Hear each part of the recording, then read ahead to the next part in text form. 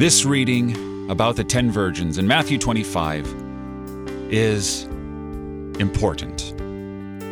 It tells us about believers and unbelievers. How do we know this? Because the oil of faith, as in the anointing of the Holy Spirit, the application of oil of the Holy Spirit, the oil is faith. Those who fall asleep are the ones who die. Guess what? They both have physical death. They both die.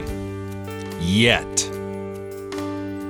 the ones who are raised to eternal life have faith. The ones who are raised to weeping and gnashing of teeth, they have no faith.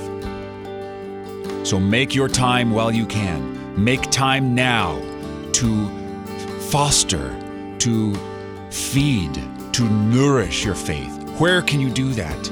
Go to the dealers and buy oil for yourselves, say the wise virgins. Where can you get that oil of wisdom right now? You can get it from the Word of God. You can get it at a church where they proclaim Christ crucified for you. You can get it from the sacrament of the altar to nourish and bolster and strengthen your faith. Do so. Be wise. You're listening to Oratio, part of your morning drive for the soul here on Worldwide KFUO. Christ for you, anytime, anywhere.